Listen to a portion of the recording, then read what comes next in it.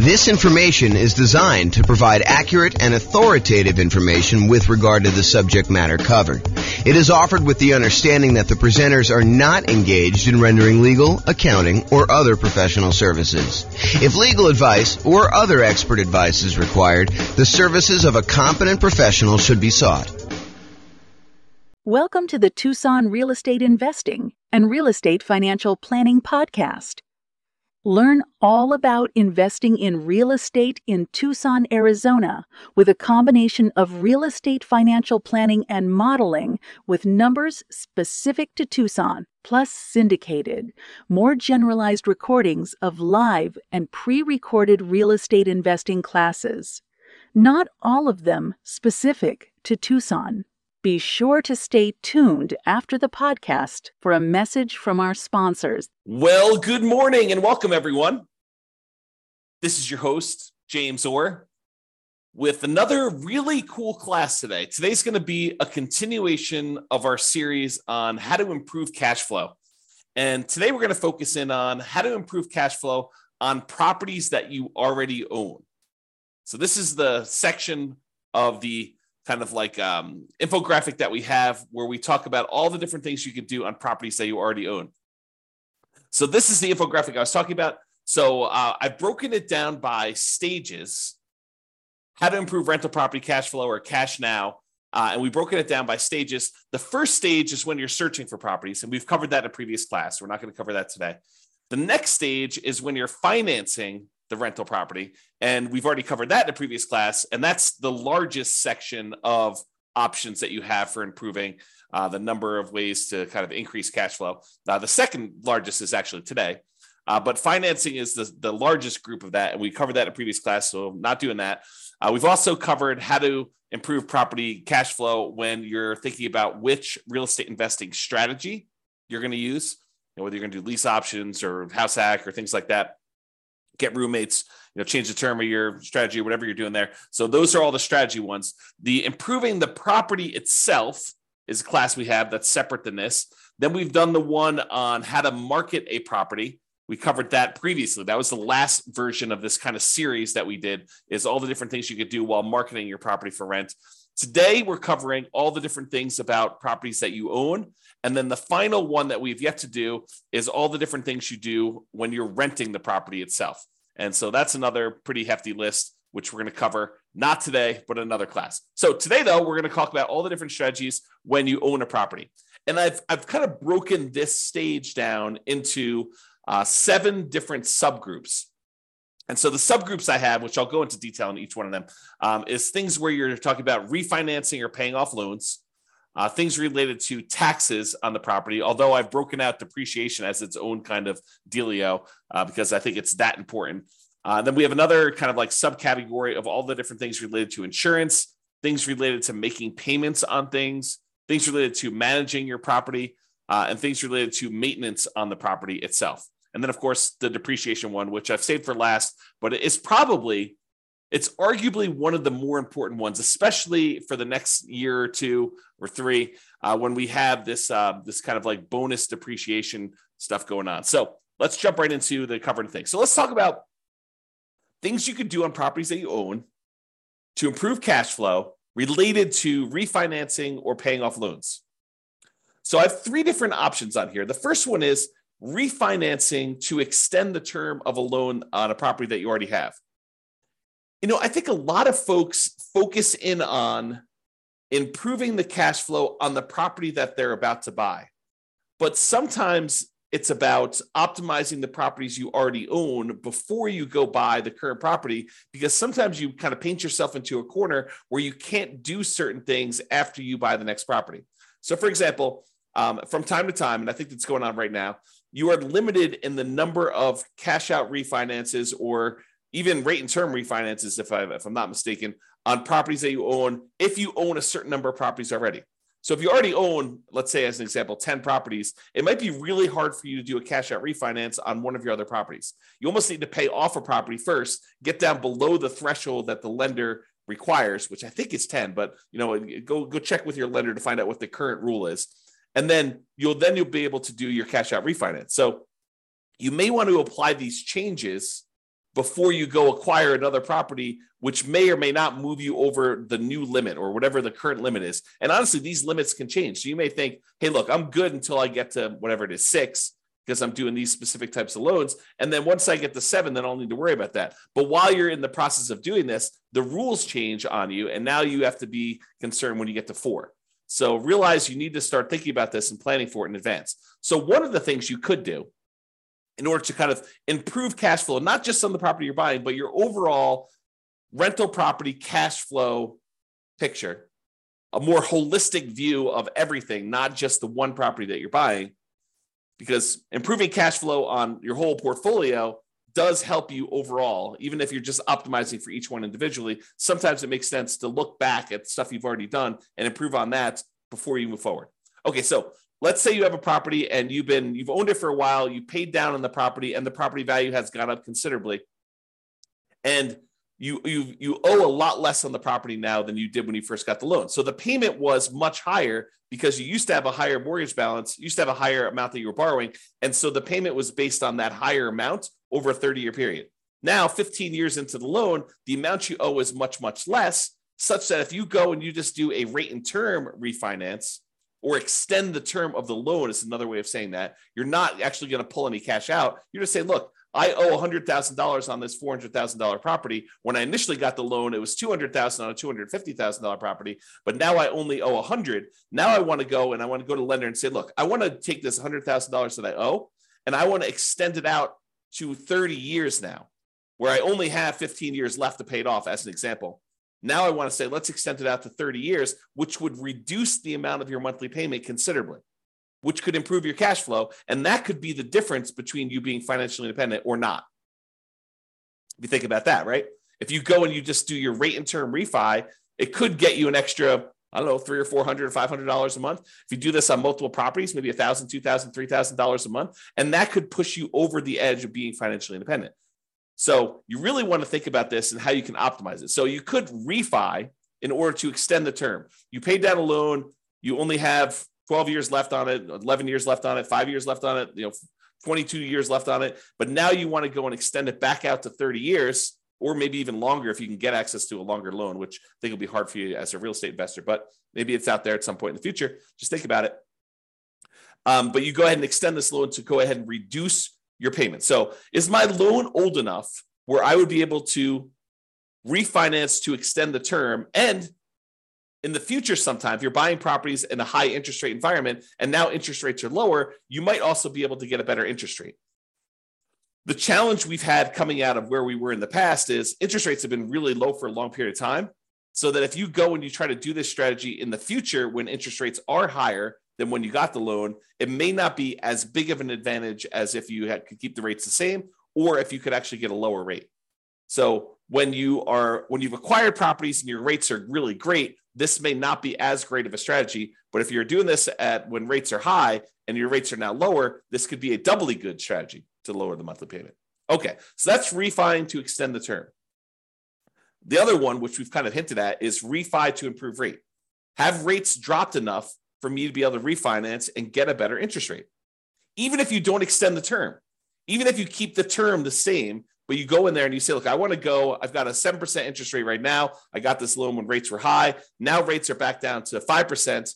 It might make sense for you to go look at refining in order to improve your interest rate, to improve cash flow on properties where the rates were high. Okay. And then the other option is sometimes it makes sense to pay off a loan completely.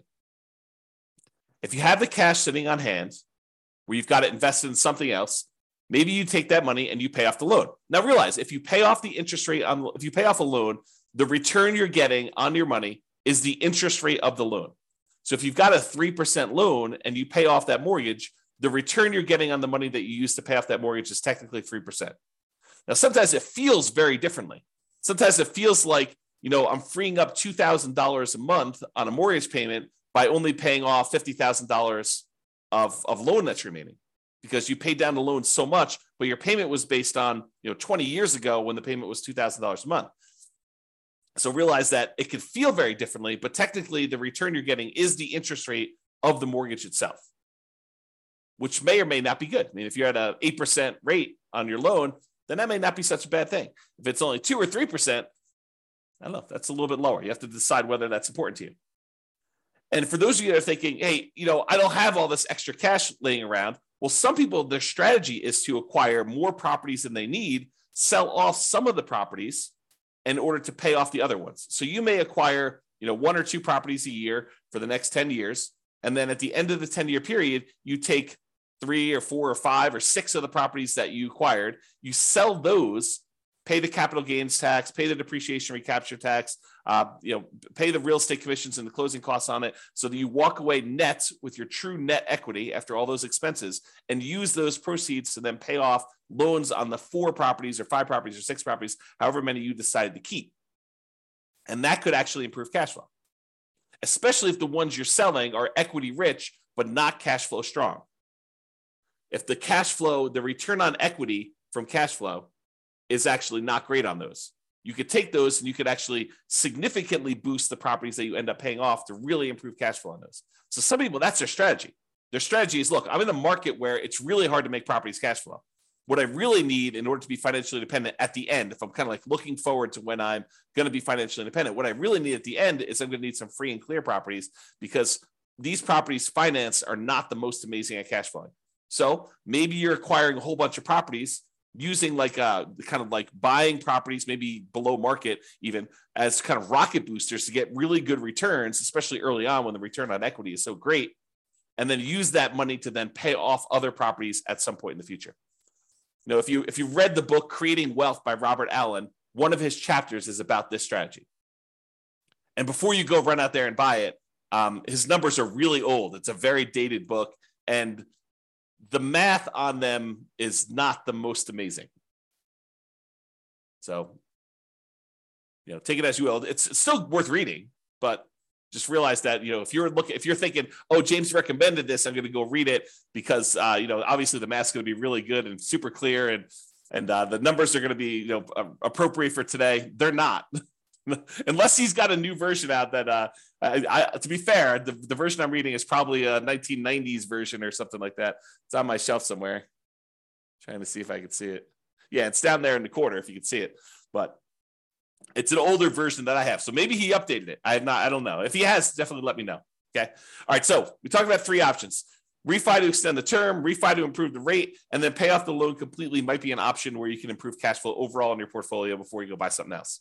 And the other reason to pay off a loan is sometimes some lenders may penalize you for having a certain number of loans. They may say, look, your interest rate is 1/4 point better or 1/8 of a point better for your first 4 loans. Once you get above 5, then we start hitting you with a small penalty on your interest rate. So if you pay off one of the loans, you may be able to get a better interest rate on the one you're getting to.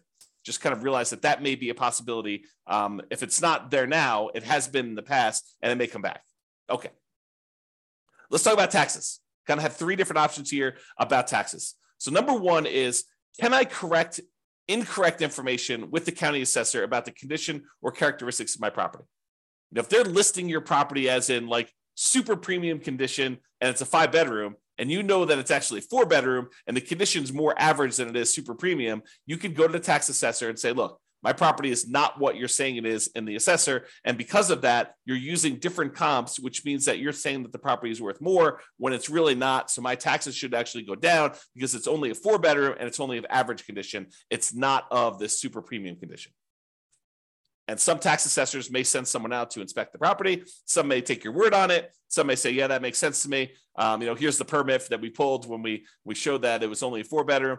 Whatever it is that they need to do, but you may be able to get your taxes reduced, which by reducing your expenses on the property, that does improve cash flow, right? Income, all the income on the property minus all the expenses. So if we can improve taxes, we can improve our cash flow.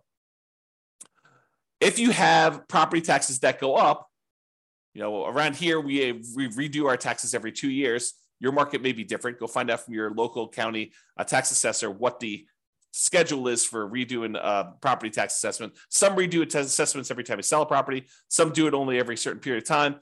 But if you go and you find out that they've raised your taxes and the taxes seem significantly higher than what you thought they should be, you can go and contest them in many markets and say, look, you're using the wrong comps. If you use the comps that I'm pulling here, my taxes are actually much lower than what you say they are. And they may or may not agree that, yeah, the automated system valued this incorrectly. We'll go ahead and make a change and you might save some money on taxes. Or they might say, no, the comps that we use are valid and our methodology is actually correct here and the taxes stay the same.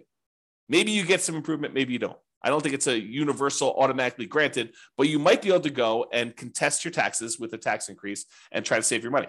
Now, if you can go save, I don't know, $50 a month on 10 properties, starts adding up, starts really improving your cash flow if you could do this. And also keeping the taxes legitimately where they should be and not a little bit higher than where they should be will help you keep your taxes low overall. So you don't want to let your taxes be high and then next year they're kind of increasing from that point. You want to keep them where they should be by using the right comps, and hopefully the next year they won't increase it using the bad comps again. They'll sort of say, okay, yeah, we were wrong about this. We'll use the right ones, in theory. And then finally, for taxes, vote. Vote appropriately for changes in taxes that affect property taxes. So if you're in a county and they're about to add a new tax to the kind of list of taxes that they charge you, and you have an option to vote for or against that, and it's something that you don't believe would add value that you're willing to pay for as a property owner, then vote appropriately. Vote to kind of protect your interests. So go ahead and consider that. All right, insurance.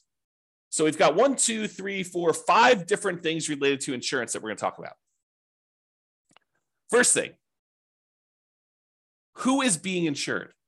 Sometimes we buy properties with people who aren't necessarily the best credit risk people, and their credit scores are appropriately low. And so you got to be careful because insurance, part of your insurance premium is sometimes based on the credit score of the people that are being insured. So can you remove people who have really low credit scores that may be making your insurance premium higher than it needs to be? Or in some cases, adding someone who has really good credit could help lower your score, could help lower your insurance premium. Same policy, exactly same policy, but because someone has a good credit score or a bad credit score, it could actually change the rates that you're being quoted and that you'd be charged for that insurance policy. So realize adding or removing people from your insurance policy could improve or worsen the rate you're getting. And so talk to your insurance agent about that and whether you should remove someone from being insured on that or not. Next one, insurance deductible. So we've done a whole class on insurance, and I'm sure we'll do another one in the future. But the idea is you get to select how much of a deductible you're willing to pay before the insurance kicks in.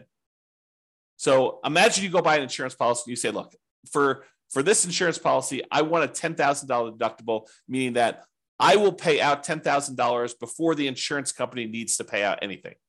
And so let's say there's a hailstorm and you need a new roof on your property and the roof's going to cost $17,000.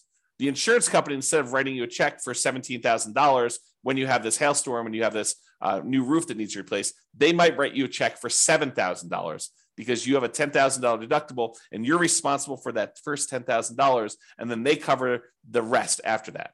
Well, as you can imagine, if an insurance company, if you get an insurance policy where you're paying the first $10,000, that's going to be less expensive for the insurance policy than someone who has an insurance policy with exactly the same coverage where the insurance company pays everything over $1,000.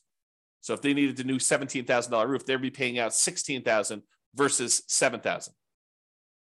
So you could go in there and you could take on some of this risk yourself by having a higher deductible. Basically, anything under a $10,000 claim, you are basically saying you're going to cover that because the insurance company knows you're not going to make a claim if they're going to have to pay out nothing. Well, you shouldn't make a claim if they're not going to pay out nothing, right? So realize you could adjust the deductible in order to change your insurance premium. Now realize this is putting you at a possible risk, and you need to weigh that risk and say, am I willing to take on that level of risk? And I think for me, it changes property to property. Like there are certain properties I have where I have much lower deductibles, and there are certain properties I have where I have much higher deductibles. Okay, but you have to decide what level of risk you're willing to take on yourself. Can I raise my property insurance deductible, take on more of the property insurance risk personally, and have a lower monthly payment for insurance, knowing that if something were to happen, I'm actually going to have a pretty significant hit to my cash flow because I'm going to need to pay out that premium upfront, right? You may be trading an improved cash flow now instead of having this risky, I need to pay $10,000, which is a lot of $100 a month in order to get caught up to the $10,000, kind of like deductible that you need to pay in. So you need to weigh those yourself. And you can find out the quotes for them. You could say to the insurance agent, I'd like to get quotes for me having a $5,000 deductible or a $10,000 deductible or a 1% deductible. They use the property value as a percentage. You can kind of get different quotes and find out what the policy is and see which one makes sense for you and what you're opening yourself up to as far as risk there. Okay. Next thing, shop insurance rates. Would it occur to you that sometimes an insurance company will price themselves very aggressively, very low, in order to acquire some business at one point in time, and then years later, they decide they want to move away from that particular type of business? And one of the ways that they signal that to the population is they start raising their rates to discourage people from using them. Is that possible that an insurance company could do that? So if you've had an insurance policy over time, even though you priced that out and it was super competitive 5 years ago, now 5 years later, the insurance rates may have gone up considerably such that it may not be competitive anymore, or other people may be much more competitive. They're wanting the business where this other company is sort of just humming along saying, now we've established ourselves, we've got a big enough group of clients, we don't need to be pricing ourselves very aggressively anymore. So we're just going to have what normal rates are, but there may be one or two or three other companies that are very aggressively trying to acquire business. And for the same exact coverage, the rates could be cheaper for one company to another. Also, the quality of the company, their service, their kind of like reasonableness in claims, their speed to pay, their kind of like denial of claims versus the acceptance of claims ratio, like all of these things can come into play where you may be getting a cheaper rate, but they may deny you if you really have legitimate claims, and then you got to go fight with them, versus another company, they may actually have a higher rate, but they're willing to, kind of like honor your claims without fighting with you as much. Just realize that there are differences that you might be paying for that may be hard to see. Even with the exact same coverage, it may be hard for you to see kind of those different things. So shop around, compare insurance rates to make sure that your insurance premiums are competitive. And it is important to make sure that you're getting apples to apples comparisons. You don't want to get, say, hey, what's the insurance policy on this property that I'm getting? Here's the address. And you go quote it that way, and 3 different insurance companies give you quotes, and they're all over the place. One of them's really high, one of them's really low, one of them's right in the middle. They could be giving you quotes on very different coverage. One could cover a lot of things. One could cover the bare minimum of things. One could cover you up to certain limits that are much higher. One could cover you to certain limits which are much lower. One could have carve-outs or exclusions.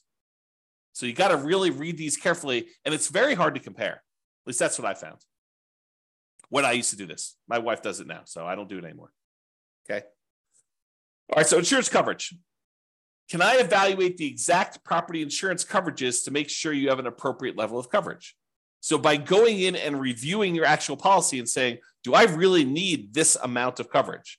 Or do I really wanted to have this particular coverage on this particular property. How come I don't have it? Maybe I should get a quote and increase my insurance voluntarily because it makes sense for you to have that coverage. So evaluating what property insurance coverages you have and make sure that it's an appropriate level for you. Now, what does that appropriate level means?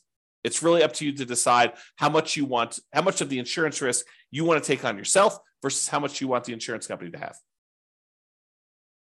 And then finally, insurance, but a totally different type of insurance. Before, we've been talking about property insurance, the landlord policy, mostly on properties that you own. Although if you're living in the property, it's owner-occupant policy, and then you want to tell them that you have roommates so you can make sure you get the right coverage there. But we've been talking about property owner coverage, property and casualty type of insurance. Now we're going to switch everything. I'm going to talk about private mortgage insurance.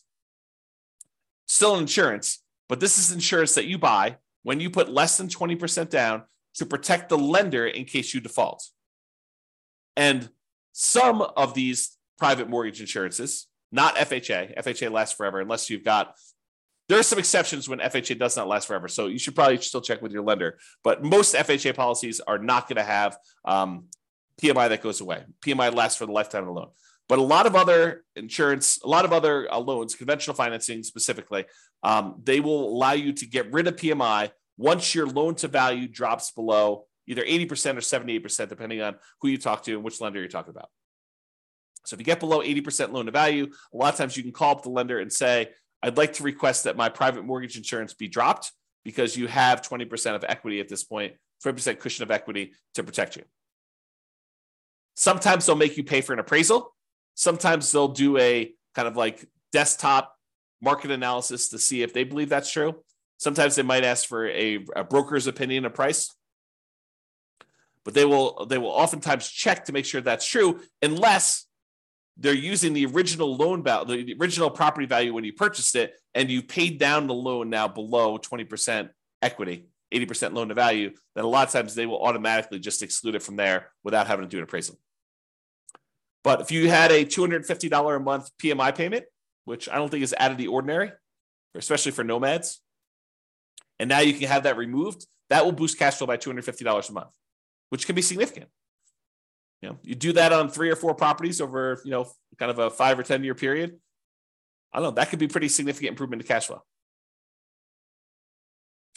All right, let's talk about making payments. And I don't think this really applies to mortgages specifically, although you'll find out from your lender, maybe they will do something with this, but sometimes you can get a discount for auto pay. I've seen occasionally like a utilities company where they say, look, if you're on auto pay, we waive the $3 a month manual billing charge where they send you a bill. If we don't have to send you that, if we do it via email, then we will waive the $3 a month kind of like a billing charge, and you can have a little bit less. This is not going to be a $100 a month type of savings, but if you have enough of them, it could add up a little bit. So can you sign up for auto pay on utilities or things like that to avoid a per bill fee charged by the utility providers or whoever the person doing the billing is? And then secondly, sometimes you can get a discount for early payments. For example, some HOAs will say, look, it's $600 a year if you pay quarterly, or if you paid all up front in advance, we do $550. And so you could save a little bit of money by getting a discount for paying things like HOA, or maybe your insurance will allow you to get a small discount if you pay all up front for the year in advance versus paying monthly. So realize that may be a possibility as well. All right, let's talk about property management. I'm going to give you 2 conflicting ideas right now because sometimes one's better and sometimes the other's better. So for example, you could self-manage the property, save the fee that you were paying for a professional property manager. You just have to keep up with the latest laws and the best practices and compliance issues and do the property management yourself. And some people on the recording listening to this were going to say, yeah, of course. I mean, that's easy. I'll just go ahead and do this. Why would someone pay a professional property manager when it's so easy to manage your properties? You just, you make a couple phone calls. When you have to turn the property over, it's not that bad. But then most of the time, these things are on autopilot, and I have very little things I need to do with the properties. They're almost like self-managing. Some people will say that. And then some people say, I never want to talk to a tenant. I'm an introvert.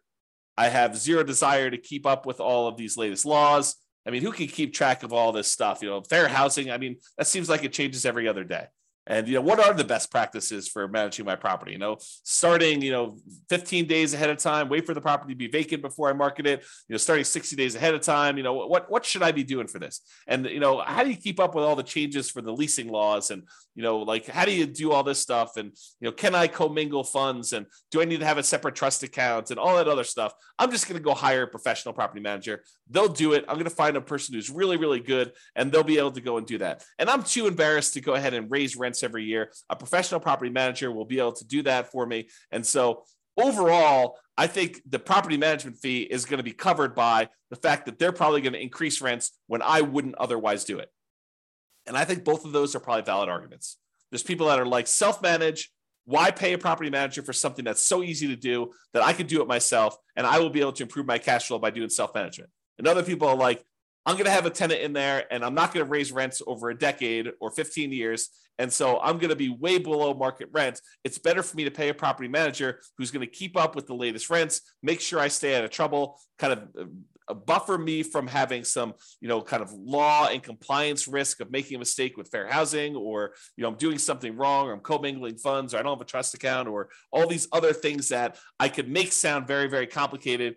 But, the people that are managing it themselves, they're like, yeah, it's a non-issue. So you have to decide which one of these makes sense to you. And I think that both of them could be right for different people. If you're wondering what I do, for many, many years, I self-managed. For many years, I self-managed with the help of a property manager. So I had a property manager doing some things, and then I've completely switched over now where I don't manage any of my properties myself. It's all professionally property managed. So that's what James does, in case you're wondering. Speaking of property managers, you do need to manage the manager. That's another tip on here. So can I review my property management statements carefully for mistakes? Property managers are human. They make mistakes. Sometimes a lot, depending on who it is and their policies and kind of like their team and who's doing stuff and how much turnover they have and a whole bunch of other factors that go into that. But sometimes property managers make a lot of mistakes. And so you sometimes need to stay on top of them. Well, you always need to stay on top of your property manager, but sometimes you need to do it more so than others. And that could actually save you. I mean, if you have a wrong bill and they accidentally charge you $1,000 for something that you didn't need to pay, or it was really a $4,000 bill instead of a $5,000 bill, and you don't catch that, that's almost $100 a month. That's pretty significant for cash flow. So take that into account. And then related to that, insist on best practices. Can I insist that my property manager utilize the best practices? Marketing early, way before the property is vacant. Raising rents with each lease renewal. Not just saying, hey, we got $2,000 a month last time, we'll get $2,000 a month this time. Making sure that they do rent comps and push the price if they're starting early. Can you insist that they have the best practices? Now, as a practical thing, you could try to do this, but as a practical thing, if they're managing 1,000 units and you've got one rental and you want them to change their policy and do something different just for you, do you think that that's likely? I will tell you from experience, it probably isn't likely unless it's something that is very reasonable and very easy to do. But if you expect them to change their internal policies to do something very different for you than everyone else, even though that may be the best practice, good luck with that. Now, change that up. You've got a property manager who has 300 properties under management, and you have 50 of them. You have 50 doors. Do you think you have some pull, some sway in getting something changed in their internal policies? I think you do. Okay, so take that into account. All right, let's talk about maintenance on properties. In general, I think it's better to maintain properties, keep them up to date, keep your tenants happy, reduce turnover. A properly maintained property should overall reduce turnover, and turnover can be very expensive. So maintaining your property, can maintain it to minimize the time between tenants. Another reason to maintain your property is then you have less to do when the property turns. If you know that you're keeping up on all the little maintenance requests that you get from tenants, which are legit, then when the property needs to turn over, you don't need to do all those things anyway. They're already done. They're already maintained. Okay. So can you maintain property to minimize vacancy, to improve cash flow overall? And then sometimes we're going to talk about quality materials. Sometimes it makes sense to use a slightly more expensive material that will last much longer than using a kind of like temporary lower quality fix to save a couple dollars up front. For example, in some units, it may make sense for you to do luxury vinyl tile or luxury vinyl plank, spend a little bit more money up front than to pay for low grade carpet that you know you're going to need to replace much more frequently than the LVT, LVP. Which, if you look at it over a long period of time, it looks like you took a hit to your cash flow. But if you figure out this lasts twice as long, but it only costs 20% more, then you should have reduced your overall expenses on cash flow over a longer period of time, not just in that first year when you took the hit on a little bit more expensive. Okay? All right. This is the last one. And this is really important because these could be big dollars. Depreciation. Depreciation is the tax benefits you get from the IRS for owning rental property. The basic idea is this, and this is all layman stuff. So don't go to don't go into your IRS audit and say, James explained it like this. So, they're like, who's James? who's this guy anyway? You need to go talk to your tax professional and get like the legit thing, or go look up the tax guide and actually read it yourself. But this is my layman's version of what this is.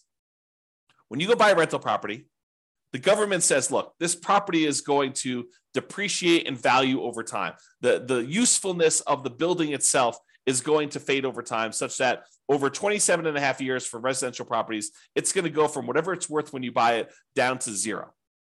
Not the value of the land. The land is excluded. The land does not depreciate in value, but the functionality of like the things on the property itself, the siding, the carpet, the kitchen sink, it wears out over time. And so we call that depreciation. And the government allows you, the IRS allows you to actually depreciate that, to get a tax advantage of having this thing go to zero. So how it works is this. You buy a property, and let's say it's a $400,000 property. And let's say the land is worth $100,000. You'd find out from your tax assessor or ask your CPA for advice on how they do it in your marketplace. But let's say that the land is worth $100,000. So the depreciable amount for the building is $300,000 as an example. So normally the government would say, look, if you want to, you could take that $300,000, the value of the building, and you could divide by 27 and a half years. And then on your taxes, you could offset income you have by that amount each year. So on a $300,000 property, let me go ahead and pull up a calculator here, and I'll do a little bit of math for you. So $300,000 divided by 27.5. So they're basically saying you could take $10,909 and subtract that from the income. I'll say eligible income in order to not pay taxes on that amount. So to use really basic layman's terms, which isn't exactly correct, but it's good enough for me to explain it to you. If you made $100,000 a year, you could take this $10,909. Let's just call it $11,000. We're going to round up. So this $11,000 in depreciation, and you could remove that from the income that you made so that you're paying taxes only on the amount that's less. So if you made $100,000 minus $11,000, you're now paying taxes on $89,000 instead of taxes on $100,000. So because you were able to deduct that depreciation from your income. Now, what that means is this $11,000 in depreciation that you got, if you multiply that by your tax rate, whatever your highest tax rate is, because it's really on the highest, although if you use effective tax rate as an estimate, it'll kind of make it a little bit more conservative because your effective tax rate is a little bit lower. So if your effective tax rate, let's say, is 25%, that means about $2,500 per year is how much you didn't have to pay in on taxes, which if you squint really hard is like $200 a month. So you got almost like $200 a month in saved taxes, which looks like cash flow to you. Because you could go to your job and you could say, look, adjust my exemptions, adjust the kind of like exemptions you're taking out of my paycheck so that you're lowering the taxes that are taken out of your monthly paycheck so that you get a little bit more on your job paycheck, because at the end of the year, you're going to get this depreciation and you're not going to have to pay that amount in money. So you could say, look, go ahead and adjust my normal paycheck stuff, even though it's technically from the real estate. But so I'm paying less in the taxes on my paycheck. I get more money in each weekly paycheck or biweekly paycheck or monthly paycheck or whatever you're doing, so that it actually looks like cash flow to you each month. And you could go do that, adjust it so that it's about $2,500 for the year, about $200 a month. And that actually would improve your cash flow. So it is like improving cash flow, right? By getting this depreciation benefit, even though it's really a tax benefit that you'd get at the end of the year, it really is like getting cash flow, because you may just get it. If you think about it, getting in advance at the beginning of the year, you're paying last year. So it looks like this year's moving forward. Or if you want to take it out of your monthly paycheck, your weekly paycheck, or whatever from your job, you can do that as well. And there are definitely some rules for this, right? Like if you earn so much money, you have to defer it. You can't take it all at the same time. If you don't qualify for, the active real estate investor thing, then you might not be able to take it. So there's some rules to this. You got to go look at those and talk to your CPA or read them yourself to go into them. But this idea of being able to take depreciation is really important. Now, why am I making such a big deal out of this? Because with depreciation, you have to take it. You can't choose not to take it. The IRS assumes that you have taken the tax depreciation benefit. So when you sell the property, they want to capture this back. They want to take the benefit that you got and they want to charge you taxes moving forward, depreciation recapture tax. So they assume that you took it. It's not like if you don't take it, then you don't have to do depreciation recapture. That's not true. You have to do it. So if you got to do it, you might as well do it. So why am I making a big deal of this if you have to do it anyway? Well, there is an optional thing you can do. You could go to an engineering firm and have them go through your property and determine what the depreciation schedule is for each individual component instead of the depreciation schedule for the entire building. The really simple way to do it is you take the entire building, not the land, but you take the purchase price, you subtract out the value of the land, you get the value of the building, and you divide by 27 and a half years, and that is a simple way to calculate it. However, you could hire an engineering company to go into the property and say, oh, flooring, that's a 5-year depreciation schedule. So instead of taking this $3,000 building and depreciating everything over 27 and a half years, they break out each individual component into its real depreciation schedule. So flooring may be 5 years. So now they take all the value of all your flooring in your house and they say that whole value now, instead of taking that over 27 and a half years, we're going to take that over 5 years. And so that actually can make the amount of depreciation you get much earlier. You don't have to wait 27 and a half years to get the value of the flooring. You can take that over 5 years, which can significantly improve the cash flow from depreciation, that cash flow you're getting on the property early on. In theory, when you probably need it most. Now, if you're buying a property and your cash flow is not great because prices are high, interest rates are high, and rents are lagging, it tends to be not great early on. And then as rents sort of creep up over time, it gets better and better because most of the time your payment is fixed, right? Your mortgage payment becomes fixed. And so even though tax and insurance are going up a little bit, rents are going up faster than those. And so cash flow tends to improve on rental properties over time. So usually your cash flow is worse early on. So getting this cash flow from depreciation benefit earlier is better for you. And apparently you could take some bonus depreciation, which I'm not a tax expert. Go talk to your tax expert about it. But you could take this bonus depreciation early for the next couple of years. So right now, your bonus depreciation percentage is 80%. That's in 2023. I'm recording this March 30th of 2023. And this year, according to tax code, you could take an 80% bonus depreciation. Next year, it's 60%. So 2024, it's 60%. 2025, it's 40%. 2026, it's 20%. And in 2027, there's no bonus depreciation. Now, it's possible the politicians will change tax code again, and they will bring back bonus depreciation sometime after 2027, or maybe even before, for all we know, right? This bonus depreciation idea has come in and come out of the tax code more than once. It's my understanding. So it's possible that it'll come back in the future, but right now, in this year, you get 80% bonus depreciation. So if you were going to go buy this $400,000 property that has $300,000 in depreciable amount, an estimate of what this bonus depreciation might be is somewhere between $30,000 and $45,000. Of course, you have to go and look at the actual property and have the engineering report done, and they'll actually do the numbers. But it's somewhere in the range of $30,000 to $45,000 in bonus depreciation, which before it was around $11,000 for the normal one. So the bonus depreciation just in that first year is like 3 times the normal. And if you're at a 25% tax bracket, that could be somewhere in the neighborhood of $7,500 in tax savings, which looks like cash flow to you. So if you could get an extra $7,500 that you didn't have to pay in tax, looks an awful lot like, I don't know, let's call it $650 a month. If you could offset $650 a month or add $650 a month in extra cash flow from depreciation to your property from this bonus depreciation year one, would that help you offset some negative cash flow? Or would that help offset some really low positive cash flow with pretty significant positive cash flow? I think yes. And that's on the low end, right? That's like the low end of the bonus depreciation. If you wait to do this till next year, where you buy a property next year, you only get 60%. So that's about $24,000 to $36,000. You take 25% of that, and it's like $500 a month. So it doesn't go away, but it becomes less effective if you're not buying properties this year.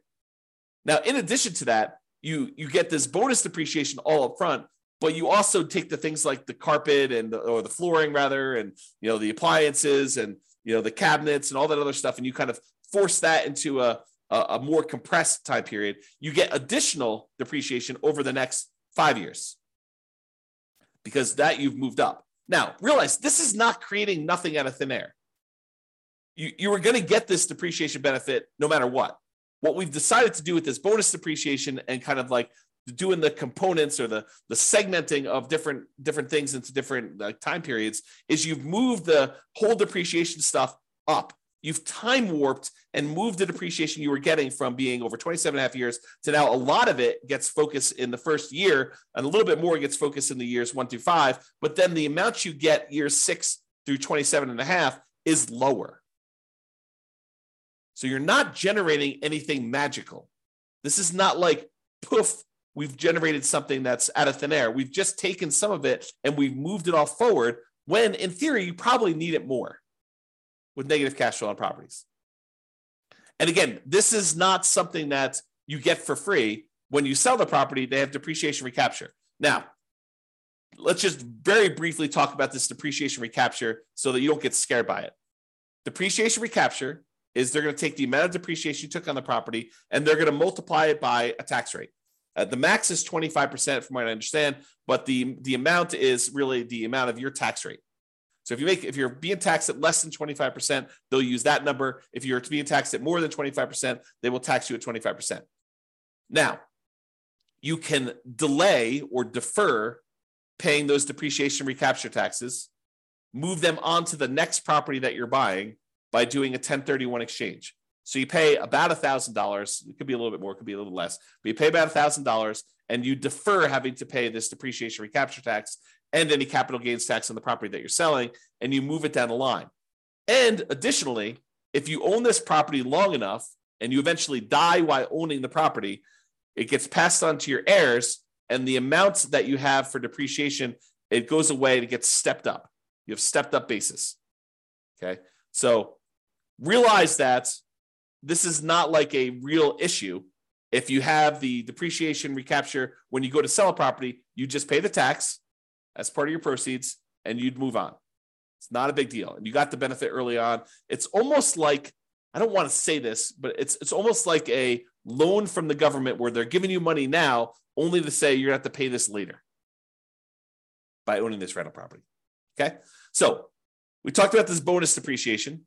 If you buy a property this year, you get between approximately on a $400,000 property, it's going to be somewhere around the $30,000 to $40,000 gross depreciation benefit.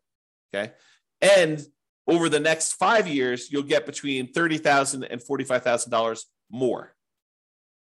So you have to divide that number by 5, and then you have to multiply by your tax rate to get an estimate. So if you take like the total amount you're getting like in year one, you might be getting somewhere around $36,000 to somewhere around $54,000 in that first year. If you multiply that by your 25% tax rate, just to give you an idea of like what we're talking about, on the low end, it's probably around $9,000. On the high end, it's probably around $13,700.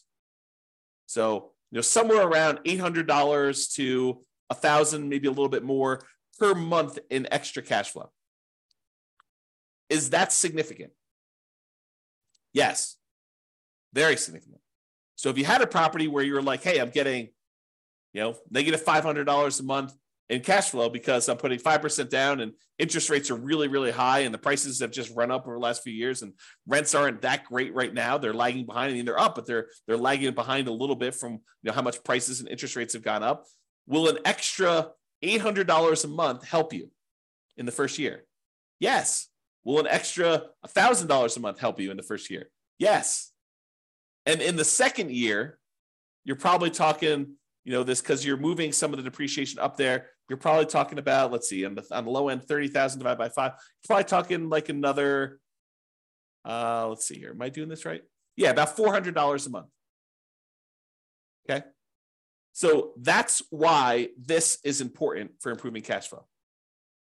And you're going to want to talk to a CPA to understand this. And you're going to want to talk to an engineering firm that specializes in cost segregation. And one ideally that focuses on cost segregation probably for single family homes. This is really common in large commercial buildings, but it's less common, although it's completely usable, in these smaller properties. There's just a cost to doing this. You're going to pay a fee in order to have the cost segregation study done. Have the engineering company go and do that for you. So you pay a little bit of money now in order to get your depreciation benefits early on. And with the bonus depreciation, it's probably worth it. Okay? All right. So that's it. In conclusion, optimizing cash flow is about maximizing income and minimizing expenses. And today, I think we focus mostly on minimizing expenses, all the different ways to minimize expenses on properties. There are things you could do on properties you already own that will improve your cash flow overall. And I think that's what we focused on. It's better to take a more holistic approach and optimize at the various stages rather than just sort of like willy-nilly saying, oh, can I get more in rent? No, I'm done. You really want to think about this stuff in a better way, more holistic way. All right. That's all I got for you. Hope you enjoyed it. This has been James Orr. Have a great day. Bye-bye for now. With home prices up, mortgage interest rates up, and rents up, but not quite enough to counteract the higher prices and interest rates. Cash flow on rental properties in Tucson is harder than ever. Book a call with the Real Estate Financial Planner to apply our proprietary 88 strategies to improve cash flow on your rentals. See the show notes for a link to schedule your call and improve your cash flow today. If you're a real estate agent, lender, or professional in Tucson that wants to help our real estate investor listeners, consider reaching out to learn about collaboration opportunities with this podcast. We'd love to add more value to our listeners by having you assist our investors buy, sell, and finance their real estate investments. See the show notes to schedule a call to discuss collaboration opportunities.